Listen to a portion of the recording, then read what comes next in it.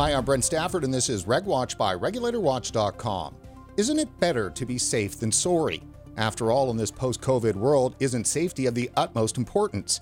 Well, it may be, but what are the trade-offs for safety? And how does this apply to climate change? Joining us today to talk about this and more is Marc Morano, the world's #1 climate contrarian and dogged opponent of hysterical science and a denier of the prophecies of climate doom. Marc, thanks for joining us again on RegWatch. Thank you, Brent. I like that. Denier of the prophecies of climate doom. That's an acceptable use of the term denier. Well, I have to get it in there because, of course, they use that to label us all the time. Yeah. Marc, you're the author, and I've got it right here, of the best-selling 2018 book, The Politically Incorrect Guide to Climate Change. And you're also an award-winning producer and writer of the documentary film series, Climate Hustle. Fill our audience in about that and the premiere of the sequel last week. The first film, Climate Hustle, dealt with the science of climate change. And we dealt with the CO2, whether it's the control knob of the climate. Short story, no, it's not. There are hundreds of factors that influence climate. CO2 is but one. We interviewed world-renowned experts, Nobel Prize-winning scientists, the former United Nations scientists. We laid out the case. Now, in the sequel, which we just released September 24th at a big online release, stars Kevin Sorbo and me as a reporter, him as the host. We go through the agenda, the why. Are they trying to control the climate or you? And I think, Brent, you know, and your listeners and your viewers know that it's not about climate control. It's not even about public safety or safety or anything to do with the science. This is about a bureaucratic vision. So we go in this film, we go behind the scenes. We interview the former UN climate chief who admits that climate change, the United Nations climate agenda seeks, quote, a centralized transformation that will make life on planet Earth very different. And we go through all that. We present the Green New Deal and show that the architects say it's not a climate thing. It's a change the whole economy thing. So the two, we actually have a deal on the two set at climatehustle2.com. You can watch the first movie, deal with the science, the second that deals with the agenda. Well, that's excellent. Well, we've got a trailer here ready for everyone. So let's have a quick listen.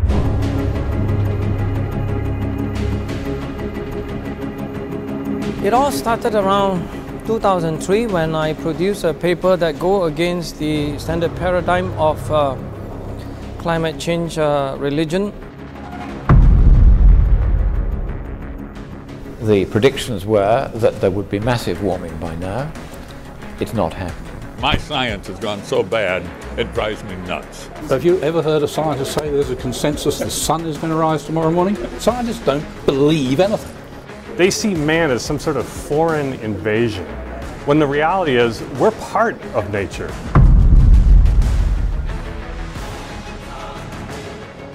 It is deadly to your career to be a young dissenter. I broke down for a very simple reason.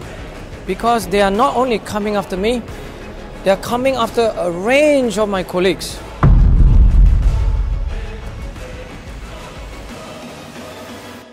The solution is bigger governments, more regulation, more control, more everything that's against freedom. That's what they want. Some people even say that it's coordinated in some form or another by certain leaders. There's no way I could possibly fight against a government that is lining up against me. You have no freedom, you have no control over the political process, you are a mere drone. It's more than a climate monarchy. They want to return us to an age of kings. Evil triumphs when good men stand idly by. Don't look at the facts. Nothing to see here. Move along and follow the party line. This isn't just bad science, this is the death of science. Don't miss this important film, Climate Hustle 2. So, Marc, the death of science. That's pretty strong. Yes, and that's really what it is. I mean, in the movie, essentially it explains, and I think your viewers, Brent, know this well from watching the vaping battles, the regulatory big public health bureaucracy. Science has become another branch of the government. Science in support of policy. It's called upon not to advise politicians and inform them. Science is called upon to justify the decisions already made. And in the case of the UN Paris Agreement, it was a foregone conclusion in 1988 when the United Nations said, and we go into this movie, let's put ourselves in charge of looking at whether carbon dioxide drives the climate And of course, we'll never find that it doesn't because we won't have a reason to exist. And as a bonus, the UN, not only do they get to hype the problem scientifically, or in Al Gore's words, which we have in the movie, they torque up the science, but they get to be in charge of the solution with annual United Nations climate summits, with $100 billion climate funds, with the United Nations in charge of carbon trading and emissions and CO2 budgets for every man, woman, and child on the planet. This is what they've sought after. They have no incentive. It's a self-interested lobbying organization, and they use science as another branch of the government and as a lobbying tool to do the policies they've already decided upon. And that's what we present in this film. And we actually go back, we showed Dwight David Eisenhower's farewell speech in 1961, where he warned of this exact thing happening. We go through, we show you the Hollywood hypocrisy, the indoctrination of kids. We go through, we show you all the wacky solutions, the shrinking humans, the meat patches, like a nicotine patch, so you'll stop eating meat and make it unpleasant. You had mentioned President Eisenhower in his speech, and most people, when they think of that speech, they think of his warnings about the military-industrial complex. But it was really, and it was a shocking thing, I'd never heard this extra part of it until I watched Climate Hustle 2, which go to climatehustle2.com and you can rent it, and you can see the first one too as well. But so let's play this here for the audience. It's going to touch, we're going to hear President Eisenhower. We're going to get a little bit of context around it with regards to the funding. And again, just to hammer that home, the same thing on vaping side, if 90% of the funding dollars are going to anti-vaping funding, well, then that's where you get the anti-vaping position. Same with climate change. A couple of years ago, when we started covering this issue, I went through all of the national funding in the U.S. for climate. And I mean, every single one of them was already presupposing the fact that climate change is a thing. Well, nothing's actually studying climate change. It's always predicated on it already is happening. So let's have a quick listen to this. So we had a monopoly in science. Everyone was saying, let's find out the risk. No one was paid to say, let's find out if there's no risk. No one was paid to say, is it really the sun driving climate change? When President Eisenhower left office, he issued a warning, and everybody's familiar with the military-industrial complex warning. Ladies and gentlemen, the President of the United States. A government contract becomes virtually a substitute for intellectual curiosity. The prospect of domination of the nation's scholars by federal employment, project allocations, and the power of money is ever present and is gravely to be regarded. But there was also a warning that he made associated with science. We must also be alert to the equal and opposite danger that public policy could itself become the captive of a scientific, technological elite. I was looking at 20 years worth of funding from 1989 to 2009. The ratio is about 3,500 to 1 in terms of money going toward climate research. In other words, it's the government-funded science of our day, and this is where the intellectual curiosity is. It would be crazy to come out. In the film, we feature a meteorologist, Bill Gray, who's now deceased, but he talks about he was on NOAA hurricane forecast, for I don't know how many years, decades. And in 1990, I think it was 3 or 4, after Al Gore became vice president, he did a house cleaning at Department of Energy and other places. They do grants. They invited meteorologist Bill Gray to lunch, and he told the vice president's people that, he would be happy to go to lunch, but he doesn't agree with them on the global warming stuff. Well, the lunch never happened, and Bill Gray's funding never continued after that. He was cut off. And so anyone in government during the Clinton-Gore administration was what's the word I'm looking for? Was gone through and surgically removed. And so only people who towed the party line, the climate claims was, CO2 was driving the climate crisis, would receive funding. That's what Eisenhower was warning about. And we're seeing the same thing now in the whole COVID debate. If doctors come out, even award-winning, Nobel Prize-winning Stanford epidemiologists, they get banned on YouTube, Facebook, Twitter. If they say anything against lockdowns, if they say anything against mask mandates, if they say anything against the death rates, even the CDC's own numbers. If you even quote the CDC's own numbers showing that if you're under 70, I think your death rate is higher for the flu than it is. Now, it's higher death rate for those senior citizens for COVID, but not the flu. If you even quote the CDC's own numbers, you get warnings now. This is what Eisenhower warned about. This is the state we are in. Just keep in mind, the Green New Deal, the UN Paris Agreement, everything happened virtually overnight back in March and April 2020. All of the restrictions, we were shut down without a vote of city legislators, of parliaments, of Congress, of House of Representatives, of any body of legislator. It was unelected health bureaucrats telling governors that they needed to do executive orders, shutting down restaurants, businesses, transportation, interstate travel in some cases. This was the greatest advancement of state power in the history of America, outside of, the battle over slavery and or segregation. And this is right up there because this affected not segments. This was in-house arrest of healthy people. The first time that I'm aware of, usually you quarantine sick people. You don't quarantine the healthy. So, I'm writing a new book on the Green New Deal. And by the way, the book you held up, actually, that was 2008. But I have a 2018, I have a 2019 edition with a bonus chapter on the Green New Deal. Well, now I'll have a 2021 book with a complete on the Green New Deal. And I actually have a whole two chapters on technocracy. And in doing the research for that, this is the wave of the future. I'm looking at what's happening in Victoria, Australia, what's happening in New Zealand.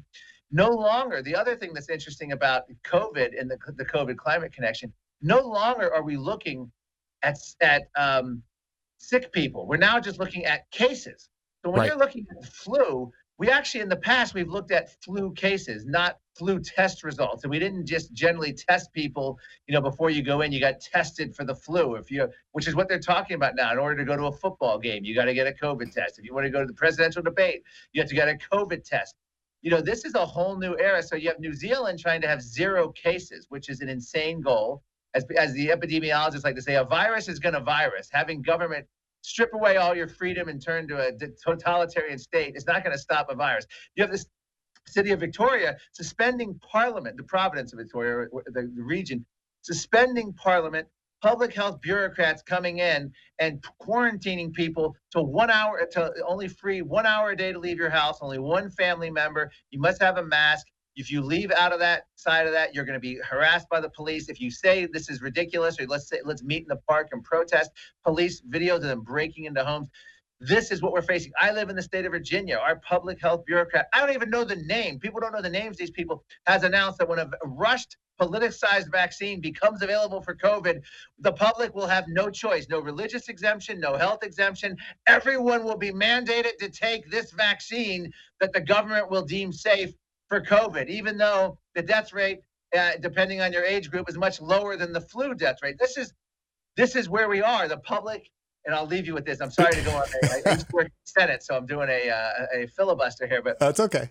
The Speaker of the House of Commons, the House of Lords in England, 2 weeks ago at the G7, or September 2020, at the G7 summit, said he was amazed at how, quote, compliant the public was at the COVID restrictions, how willing they were willing to accept all these. And he then went on to say, we need to start doing this for the climate emergency. So the problem is when you have such a compliant... Well, let me interrupt you there, Mark, just because I want to make sure for the viewer that they see this, that I've got up here. This is in Climate Depot, which is one of your platforms.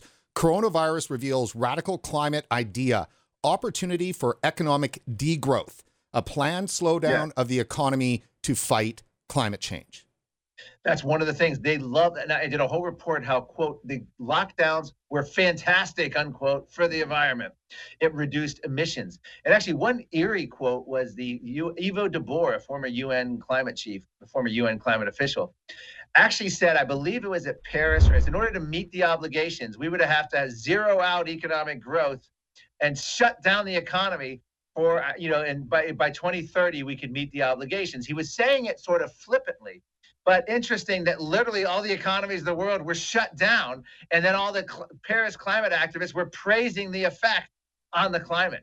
So it's just an amazing thing. So ambitious politicians, compliant public, and unelected health bureaucrats are giving them wild ideas, to the point now where the Democratic presidential nominee, Joe Biden, is calling for national lockdown, national mask mandates, if the scientists tell him. This is what we're facing. It always comes down to the safety issue, and that's why I really wanted to frame this, because both in vaping, better safe than sorry. You shouldn't put anything in your lungs. We got to make sure the kids don't get at it. That's better safe than sorry.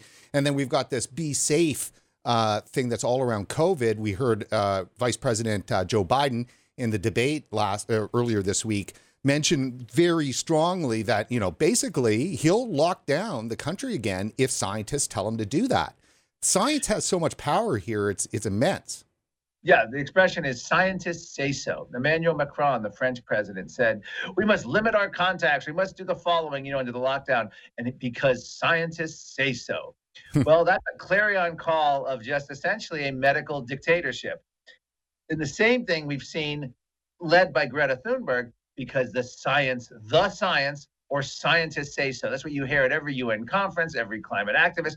The idea is it doesn't matter what we think, what we know. There's a few trusted experts. And we see this. The NASA scientists and GISS, aside from now coming out in the year 2020 saying that white supremacy now is part of the climate crisis, that climate change is caused by white supremacy. NASA's lead global warming scientists are now all basically all involved in promoting the idea that they can control the public policy agenda through their science. And we've seen this with the National Academy of Sciences. The National Academy of Sciences is 100%, let me repeat that, 100% funded by governments, but either federal, state, local governments. The National Academy of Sciences, started by Abraham Lincoln, a lot of the activists will say this is the esteemed science body. They've come out, they'll support carbon taxes, they support cap and trade. If governments pay them to support a policy, by golly, that's what they'll do. And 24 governing board members vote on the climate statements that come out and endorse the climate consensus. This is how you create the illusion of all scientists agree, the science says the following, or scientists say so. But it's not. It's a huge illusion. And by the way, the NASA lead global warming scientists came out during COVID, just about a month ago, Brett, and said that I, like most climate deniers, are sociopaths because we oppose the lockdown restrictions, mask mandates, etc. It's ruled by experts. And that's what we get into a little bit in the movie. And that's what my new books, The Technocracy. These are people, we don't have necessarily PhDs in public safety, in climate, so you have to defer to the experts. These people study their whole lives. We've heard this in the education establishment as well. You can't challenge the curriculum because these people spend decades working on it. Who are you? What's your background? How dare you challenge, come into our territory? And so you just have to be the compliant public. And this is what's being imposed upon us at unprecedented levels. No one could have foreseen this, not even Fauci. He said in January, can you imagine what they've done in February? Can you imagine what they've done in China? We could never get away with that in New York and San Francisco. Guess what? They did get away with it in New York and San Francisco. I've got a slide here that I put together for those members of our audience that might not necessarily be fully on board with this or think that we're evil because we're even talking about this issue. We're evil.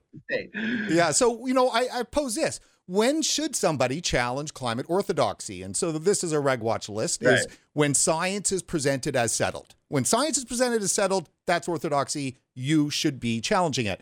Only one side is presented to the public. As you mentioned earlier, science is presented as belief, which is total. Do you believe in climate change? Alarmism and hysteria become the story.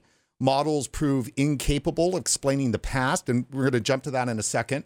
Models loaded to deliver worst case scenarios. Better safe than sorry becomes fail-safe argument. Solutions advance social justice. That's your Paris Accord. And then now with public health coming out, and as you were saying with NASA, saying that climate change is a social justice issue, used to justify radical change to lifestyle and economy. It's the new normal. We have to switch everything over. And solutions resemble communism. And we'll talk about that in a second. So let me post this one to you. Great list. Very good list. Did you come up with that? That's yours? Yeah, it's a RegWatch list. Yeah. It's great. Thank you. And so about the models then, explain that, because I mean, really, it's hard to get into, but if you're a vapor, you understand that the science on vaping is corrupted. And if you can have an open mind, you should be able to see the same thing with climate change. What I like to say is when current reality fails to alarm, they make scarier and scarier predictions of the future. It's done all the time. When you look at polar bears, for instance, polar bears are at or near historic population highs. They've never counted this many. The U.S. Geological Survey, the polar bear, all the counting agencies, they're just booming populations. They can't they can't get around that fact. It's so bad, Brent, that Al Gore in his 2006 film and book, Inconvenient Truth, featured the polar bear based on models as the poster child of global warming, hanging on, as my Senator Inhofe used to say, or hanging on to the last ice cube in the Arctic, this real emotional picture. Well, fast forward 2017, his Inconvenient sequel and book, guess how many times he mentioned the polar bear? Zip, but just 0 times, because even Al Gore can't maintain that model-based catastrophe to have any credibility. So what happens is, and in my book, The Completely Incorrect Guide to Climate Change, I quote UN scientists who admit that half the variability in nature isn't accounted for in climate models, so they don't expect them to do terribly well. Other top UN scientists like Kevin Trenbreth actually come out and say they're not actually predictions of the future, they're merely emission scenarios. So, and when they're actually being scientific and technical, a model's a very useful tool, but the scientists themselves know that that's not the real value of models. The real value of models is to come up with an extreme scenario to get the public alarmed, to increase funding, to get universities happy, to lead with the press releases at universities. It's so bad that in my new book, I have this, that there's a UN climate scenario the IPCC came up with. It's the extreme model outlier scenario. In other words, previous UN reports have had a moderate range, a mid-range, and an extreme range. Well, guess what? In the new reports, and this is done by the National Climate Assessment in the United States, they're using this extreme outlier model, the 8.5 model. And it's basically how they're justifying the climate emergency. It shows a sensitivity of the atmosphere of carbon dioxide as extreme and dangerous, the most extreme. And so now they can come out and say, well, it's worse than we thought. This is devastating. The headlines are outrageous. This is how they're justifying the climate emergency, because they've gone to more extreme model scenarios. And in COVID, we all know Neil Ferguson's 2.2 death model. He came out with it. The whole world panicked, along with Chinese propaganda of them hammering people in their homes. And I just went back and re-looked at this. China released the videos of people just dropping dead in the street as though, COVID would cause you just to collapse. This was just pure propaganda. It worked brilliantly. Mark, if you can, we're here to talk about climate change, but yet it's been so much COVID over this interview. Why is it that COVID and climate change are inextricable? They're inextricable because this is exactly the solutions the progressive left has achieved, whether it's for overpopulation, global cooling, resource scarcity, etc. They had the same solutions. Control of people by a technocracy and rule by experts, where you don't get to make decisions. You're told what you can and can't do based on what's good for public health, for the planet, for the environment, for the good, the common good. Individual freedom is the greatest threat that the collective faces. So this started in earnest with the environmental movement in the 1960s. It has been their hallmark of it. Whatever the environmental crisis has had the same solution.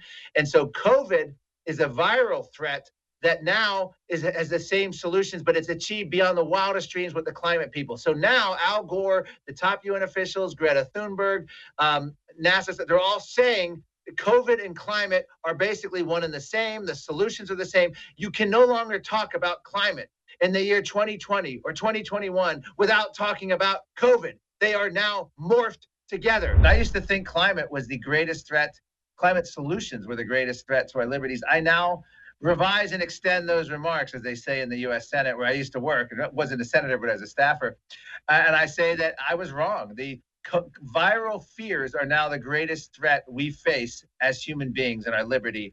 And actually, in that vein, we opened the film, Climate Hustle 2, with a warning about the coming, actually, I shouldn't say coming, we're living under a full technocracy now, because how many legislators, how many parliaments actually voted for lockdowns, mask mandates? Very few. A few city councils apparently have, but mostly these are executive orders with health bureaucrats behind the scenes. Health bureaucrats, we don't even know their names, are telling us we can't go to weddings, funerals, graduations. We can't have barbecues outside. We can't, have more than X number of people over. These are people we didn't even know their names now, dictating way beyond the climate agenda. So that's how we opened the film. We had to make some adjustments because of the wackiness that's happened just since March of 2020. So let me bring up indoctrination, because that clearly is what's happened here. And you've got young people who believe, I mean, there was a piece last year in The Guardian, I think it was, talking about how UK kids, teenagers and stuff like that, were in fear, having nightmares, night terrors over climate change. And of course, they've linked climate change to social justice issues, and they linked it, with racism now too as well. So, I mean, it just becomes this huge big pot. Now, one of the things you talked about in Climate Hustle 2 was this indoctrination with regards to what they're doing to parents and to the older generations. And so let's play that clip now and then have a quick chat about it. The climate change agenda is based on control of our economy, our schools, and even our way of life. What is happening with the environmental movement is they're putting children ahead of their parents. You know more than your parents. Your parents are stupid. Your grandparents and your parents have ruined the earth. So it's actually teaching children to be against their parents as well as our political system. Don't miss this important film, Climate Hustle 2.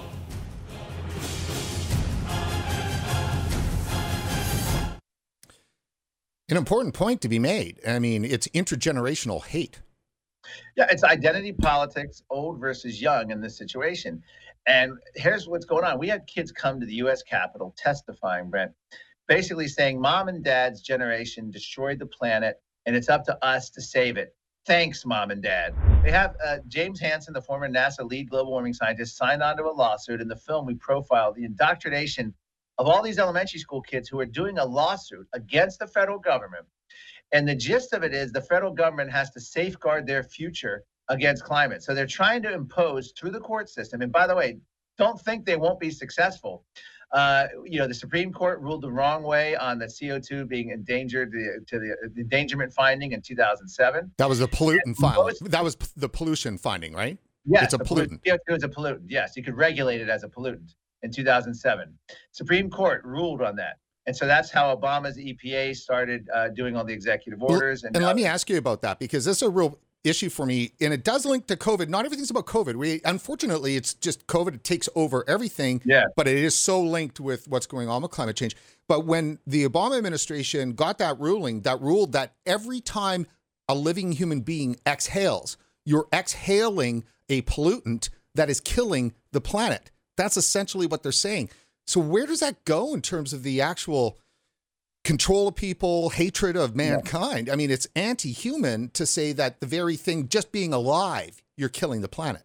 Yeah, well, first of all, the decision was made at the last year of the Bush administration, 2007. And yes, you're absolutely right. And the way this is done is how you interpret it and how judges interpret it. So once you've established that CO2 is pollution, that means we are all pollution machines. We inhale oxygen, exhale CO2. I remember scientist Dr. Roger Pilkey Sr., climatologist from Colorado University, he actually said, if we're going to declare CO2 a pollutant, then we have to declare water vapor and water. So he was saying, are we going to have regulations on garden hoses, swimming pools? Once you go down this road, and they will if they need it to, remember, the science has to support policy. So if they ever need to regulate the water that way, believe me, they'll have the science, they'll get the consensus, they'll get the National Academy of Science, the panels will get together, they'll have every study rushed through peer review. They have everything they need at their disposal. But you're absolutely right. This is what happens. What I was trying to say there is earlier is this is how we could be looking at a UN Paris Agreement and or Green New Deal imposed via the court system. And that 2007 ruling saying that the government agencies can regulate carbon dioxide as a pollutant is that first step. Remember, most of the progressive agenda occurs through the court system, not the legislator, whether you're talking abortion, gay marriage, and I'm not even giving you opinions on that. I'm just saying that's a fact. So it makes sense that they're using children to get through judicial fiat, the Green New Deal / UN Paris Agreement / climate regulations. They're going to be a lot more successful probably going to the courts than they will legislators. So let's play one last clip from Climate Hustle 2. And if you haven't been scared to death already by now, this one will. And just to let you know, the audience know, I've repeated the soundbite here just twice. So you can really get an opportunity to understand what this gentleman is recommending with regard to your future biochemistry makeup in your brain. We might consider using pharmacological means to increase our altruistic and empathetic tendencies. Many environmental problems are collective action problems in which individuals do not cooperate for the common good. We might consider using pharmacological means to increase our altruistic and empathetic tendencies. Many environmental problems are collective action problems in which individuals do not cooperate for the common good. So, Mark, empathy and altruism and the collective common good. Now, we need drugs to make us more empathetic. That's part of the argument for climate change. Absolutely is. And we profiled this professor. Not only does he want us to give us drugs, this is the one who wants to do a meat patch. He also wants to shrink human beings. He talks about genetically to lower our carbon footprint. What exactly do you mean by the rise of the climate monarchy? Well, the movie opens up with me in a Louis XIV outfit at the Palace of Versailles near Paris. And the gist of this is we interviewed Lord Monckton, former Thatcher advisor, and we explain how what's happening here is basically rule by elite, which is what I just explained, rule by expert. You know, the idea is that the unwashed masses can't be in charge. Democracy is the most evil thing to the planet, to viruses, to public health, etc. So what we do is we go through the history of monarchs. Now, the absolute monarchs thought they were divine right of kings. They thought they were the chosen ones. And the idea is none of the rules of society applied to them. They lived in opulent palaces, and we go around and tour Louis XIV's palace. And lived a life of opulence, wealth, anything they wanted. Well, the masses suffered. And what's happening here is you have UN officials, including the climate chiefs. They live at 30,000 feet, flying around the world, lecturing us about the evils of flying. You have all the climate actors. We feature Arnold Schwarzenegger in the movie. He's actually talking about people should air dry their clothes on hangers to save CO2, and talks about how many pounds of carbon dioxide it'll save per year. But at the same time, this is when he was governor of California, at the same time, he was commuting by private jet from his mansion outside of the governor's mansion because his private mansion was much nicer than the governor's mansion. It was a step down. So he was private jet commuting daily to and from work, telling the Californians they should air dry their clothes on clothes hangers. That is a climate monarchy. So then we go into Leonardo DiCaprio, Harrison Ford, Madonna, other UN spokesmen, just the idea that it's going to be one set of rules for the public and one set of rules for the leaders. And that's what monarchy is essentially all about, because monarchs lived off the fat of the land, and the fat of the land here is the masses. And that's what the climate people are doing. That's what we're finding even in the COVID debate. Governors saying mask mandates, no restaurants, and then they cross over into other states and they're caught not wearing a mask or eating inside a restaurant when their own state doesn't allow it. And they're just all completely clueless to that, tone deaf to that kind of world. But that's essentially what we mean. It's going to be the unelected sort of divine right. And we also go into the religious aspect with climate and talk about how it's literally become a faith movement. And Harrison Ford actually says he found in nature a kind of God. And we show them pics from the 2014 climate march in New York City, where you had the climate spiritualist movement. They're all praying there. You know, it's like a earth worship movement that's all part of this whole thing as well. Yeah, and they certainly frame it. It feels like the Church of Climate Change. There's no doubt. And if if you're a heretic, you're out. You know, and you're othered, you're ostracized. Yeah, and that clearly is the case. It's when you bring up monarchy, for me, when I think of aristocracy, I mean, it's this arrogant belief that by birth, maybe it's the expert issue, but it is about birth almost now too, because you look at generations and generations of, say, of the Washington elite, that's an aristocracy. And for them to have this belief that they have the right to govern, it's their way of thinking that has the right. That is really an aristocracy kind of a point of view.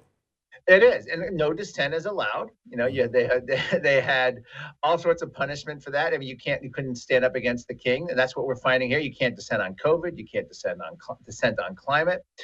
You can't dissent on even vaping. I mean, part of the reason I was skeptical of the whole COVID thing was because I'd seen what the CDC did with vaping. I mean, they basically told to go back to cigarettes. We don't know what's causing this, when they knew damn well what was causing it. And it was, it was the illegal black market marijuana vape. So I knew immediately there. I also knew the history of Fauci when it came to heterosexual AIDS and and the work of Michael Pimento, who was phenomenal on this stuff, going after public health bureaucracy. So what it is it's defer to experts. And that's where it's defer to experts and the elite. And part of this is, the elite would be the Davos Economic Forum. the head of that, the founder of the Davos Economic Forum in June, announced the Great Reset based on COVID and climate. And they're basically, it's going to be a war on capitalism. It's going to be the great international socialist reset. How do we know this? Because they're going to take their private jets, their yachts, all the celebrities and wealthy are going to go meet and they're going to set the agenda. They've announced it. This isn't a conspiracy. This isn't some dark web thing. This was publicly announced on the World Economic Forum's website. This is who gives the marching orders to the United Nations, the EU, to the progressives across the world. And this is what we're headed for. We're going to rebuild better. And that's what we're facing right now. It's the gravest threat we ever faced. Donald Trump obviously is the face of the opposition. He's not very articulate. He doesn't even recognize it all the time. But he's our best hope in America. But I think he's our best hope to delay it 4 years. I'm not convinced that he's the best hope to stop this, because we really need to identify. That's what we try to do in Climate Hustle too. Identify the true enemy. You've got to fight back, and you need people in power with courage to do it. And we really, other than Donald Trump, I don't count his cabinet among them, but Donald Trump himself, yes, but not his cabinet, not even on climate. In the U.S., and that's, basically our stake in the ground here, there's the three branches of government. You got your executive branch, you got your legislative branch, and you got your judicial branch. Those three compete together, bang heads when it comes to power. Well, the administrative state, the bureaucratic state, the regulators, the experts, and the bureaucrats, they work for the executive branch, but that certainly is not the case anymore. What's happened here is the legislative branch is gone. The idea that legislators meet and enact laws. What law is more profound and impacting on anyone's life globally than a lockdown? And how many people got to vote on that? That was imposed upon us not only overnight by unelected government health bureaucrats through governor's executive orders, but it was done when it was never part of the playbook. It was never approved by anyone ahead of time. The World Health Organization, the Centers for Disease Control, never had this, we're going to do lockdowns immediately and we're going to do mass mandates if there's ever it wasn't in the playbook. In fact, it was discouraged in the playbooks. So this is what we're talking about. They can do whatever they want. The legislator is gone. The executive is all powerful. But even now, like, as I mentioned, the case of Virginia, our public health bureaucrat is just announcing without even the governor's input that everyone will be mandated to have a vaccine, no exceptions. Why not? He's got the power. Who's going to stop him? Some politician appointed judge who's afraid, or a politician, a Republican legislator who's basically silent? I mean, it's pathetic. I'd imagine that there's quite a few climate activists that are a little jealous over what was achieved through COVID. Oh, absolutely. In fact, they are massively jealous. They're all coming out saying, we're seeing this, if this can happen for COVID, why can't it happen for climate? We opened the movie Climate Hustle 2 with the Teen Vogue teen activist Jamie Margolis saying that very thing. If the world can lock down for a virus, they can lock down for the climate emergency. This is where they want to go. John Kerry saying the solutions are remarkable. The parallels between COVID solutions and climate solutions are just unbelievable. We have activist after activist and just saying that exact thing. They're looking at it saying, why can't we do this for climate? And they're not waiting. They can do it for climate, and they're already starting to do it for climate. This is what's happening in Europe. As I mentioned, the UK House of Commons guy, he is just lusting after this. They're going to start. What's going to happen is climate is piggybacking on COVID. They're now talking about death certificates, including climate as a cause of death. Well, what does that have to do with COVID? This came out after the COVID death tolls, daily, nightly news, the daily counts, the nightly counts, the COVID death tolls around the globe, each country, each state, each region. They know the power of the emotional attachment of the death. So what happened is academics in Australia and other parts of the world are proposing climate change be listed as a contributor on death certificates. Now, Al Gore has publicly stated every organ in your body is impacted by climate change. The World Health Organization has announced climate change is the greatest health threat that we face. The Department of Transportation in the United States has done multiple studies on how global warming contributes to fatal car crashes. So and the American Cancer Society has done a study saying climate change causes cancer to be worse. So here's the deal. If you die of cancer or any organ failure or die in a car accident, it's not far-fetched to assume that you will become part of a climate change death toll. They're not idiots. If they can now have a nightly toll, the climate emergency has now claimed 100,000 people in America, but still the president does not support the Green New Deal or carbon trading or the UN Paris. That's what they're looking for. So they're copying directly. The COVID death tolls were deadly effective, to use double alliteration, and now they're trying to add climate to that. Now imagine if every organ's affected by climate change, what percentage of deaths are caused by organ failure? I have to look that up. But you can imagine that almost every death is going to be a climate death in the future. Mr. Morano, your heart attack was caused by climate change. Yes. I'm just so frustrated because I just repeat this again. No one understands this in power. No one gets it. No one wants to talk about it. No one else doing anything. People who should, people like Rand Paul, should have had a better challenge with Fauci. Instead, it turned into a nothing thing. There's no Republicans, and House of Representatives has several good Republicans who get it and are very articulate on this, but it's few and far between. Based on what you've seen with vaping, because you've definitely followed that issue for many years, and obviously climate change now for well over a decade or two, would you say that public health has really stepped up to the plate to reveal themselves to be the greatest danger to individual freedom? Public health actually has found something that climate never could, something that scares the shit out of the public. And that is a virus that takes away your breathing. It kills you. Allegedly, we were going to find our neighbors all dying, our parents, our siblings, our children, this was the Spanish flu reincarnated. This scared so deeply that the public, as in the words of the UK House of Lords, was very compliant. And climate is looking at that, saying we tried to instill that fear for decades and utterly and completely failed based on every polling result and public interest. But now that they have the viral fears in place, and again, you don't need death tolls, you don't need sick people, you just need cases now. And that fear of and then you need people to believe that, we saved millions of lives because we did the lockdown, because we did the public health protocol. See, we saved you. I wear a rabbit's foot. I saved myself from the scary dragon that lives outside my house. I've never been attacked by a dragon, and I credit that for the rabbit's foot. That's what the lockdown's doing. So public health, by having viral fears like this of COVID, has achieved what climate has been trying, literally, the environmental movement in general has been trying literally since the mid-1960s to achieve: public compliance and just wiping out the legislator. You don't need them anymore. You just need unelected bureaucrats to determine it.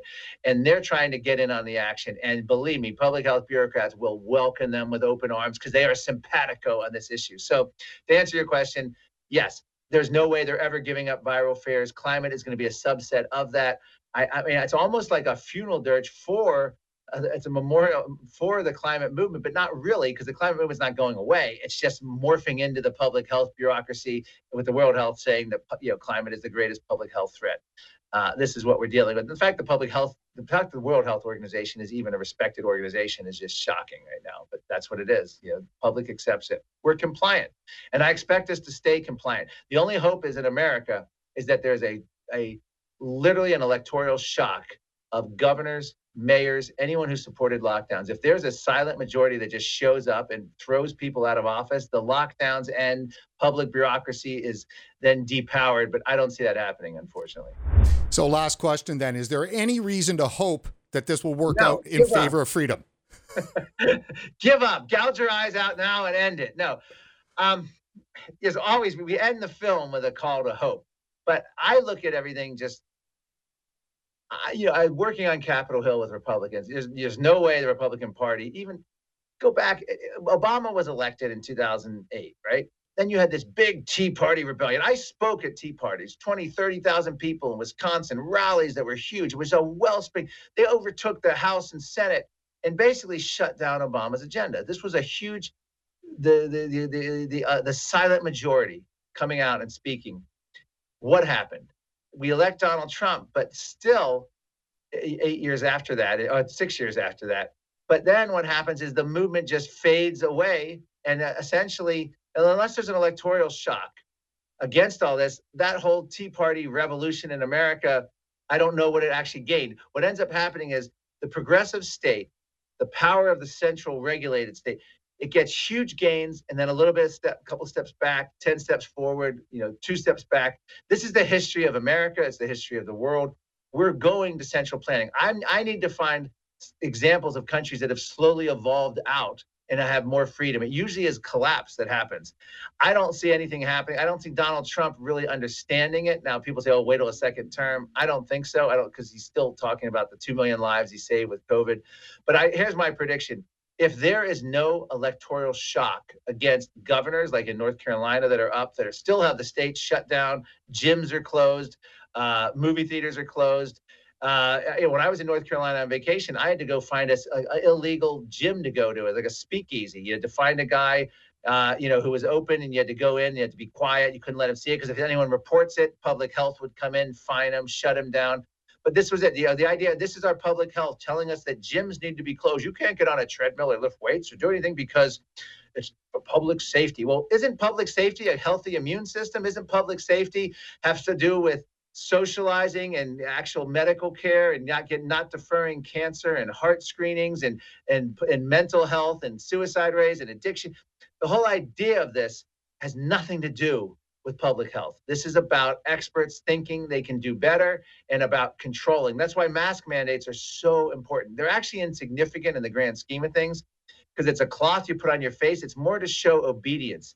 And the idea of the politicians just want to pound those people who don't wear a mask and they want to come up with all sorts of fines and regulations against them is because you're disobedient. If they allow that kind of disobedience, the whole narrative starts to crumble. And that's why they're so afraid of that. But in the grand scheme of things, the lockdowns are people are saying it, the greatest humanitarian crisis that we've faced. I mean, the idea that you can just lock people in your home and do it endlessly and change the criteria constantly. The 2-week lockdown to overwhelm hospitals. Hospitals never got overwhelmed. Well, we got to do it. Okay, the death toll's down 95%. What's next? Oh, cases. Now that we're sending out cases, tests everywhere. Cases are exploding, but the deaths aren't. Yeah, but the cases are exploding. Now we have to lock down again.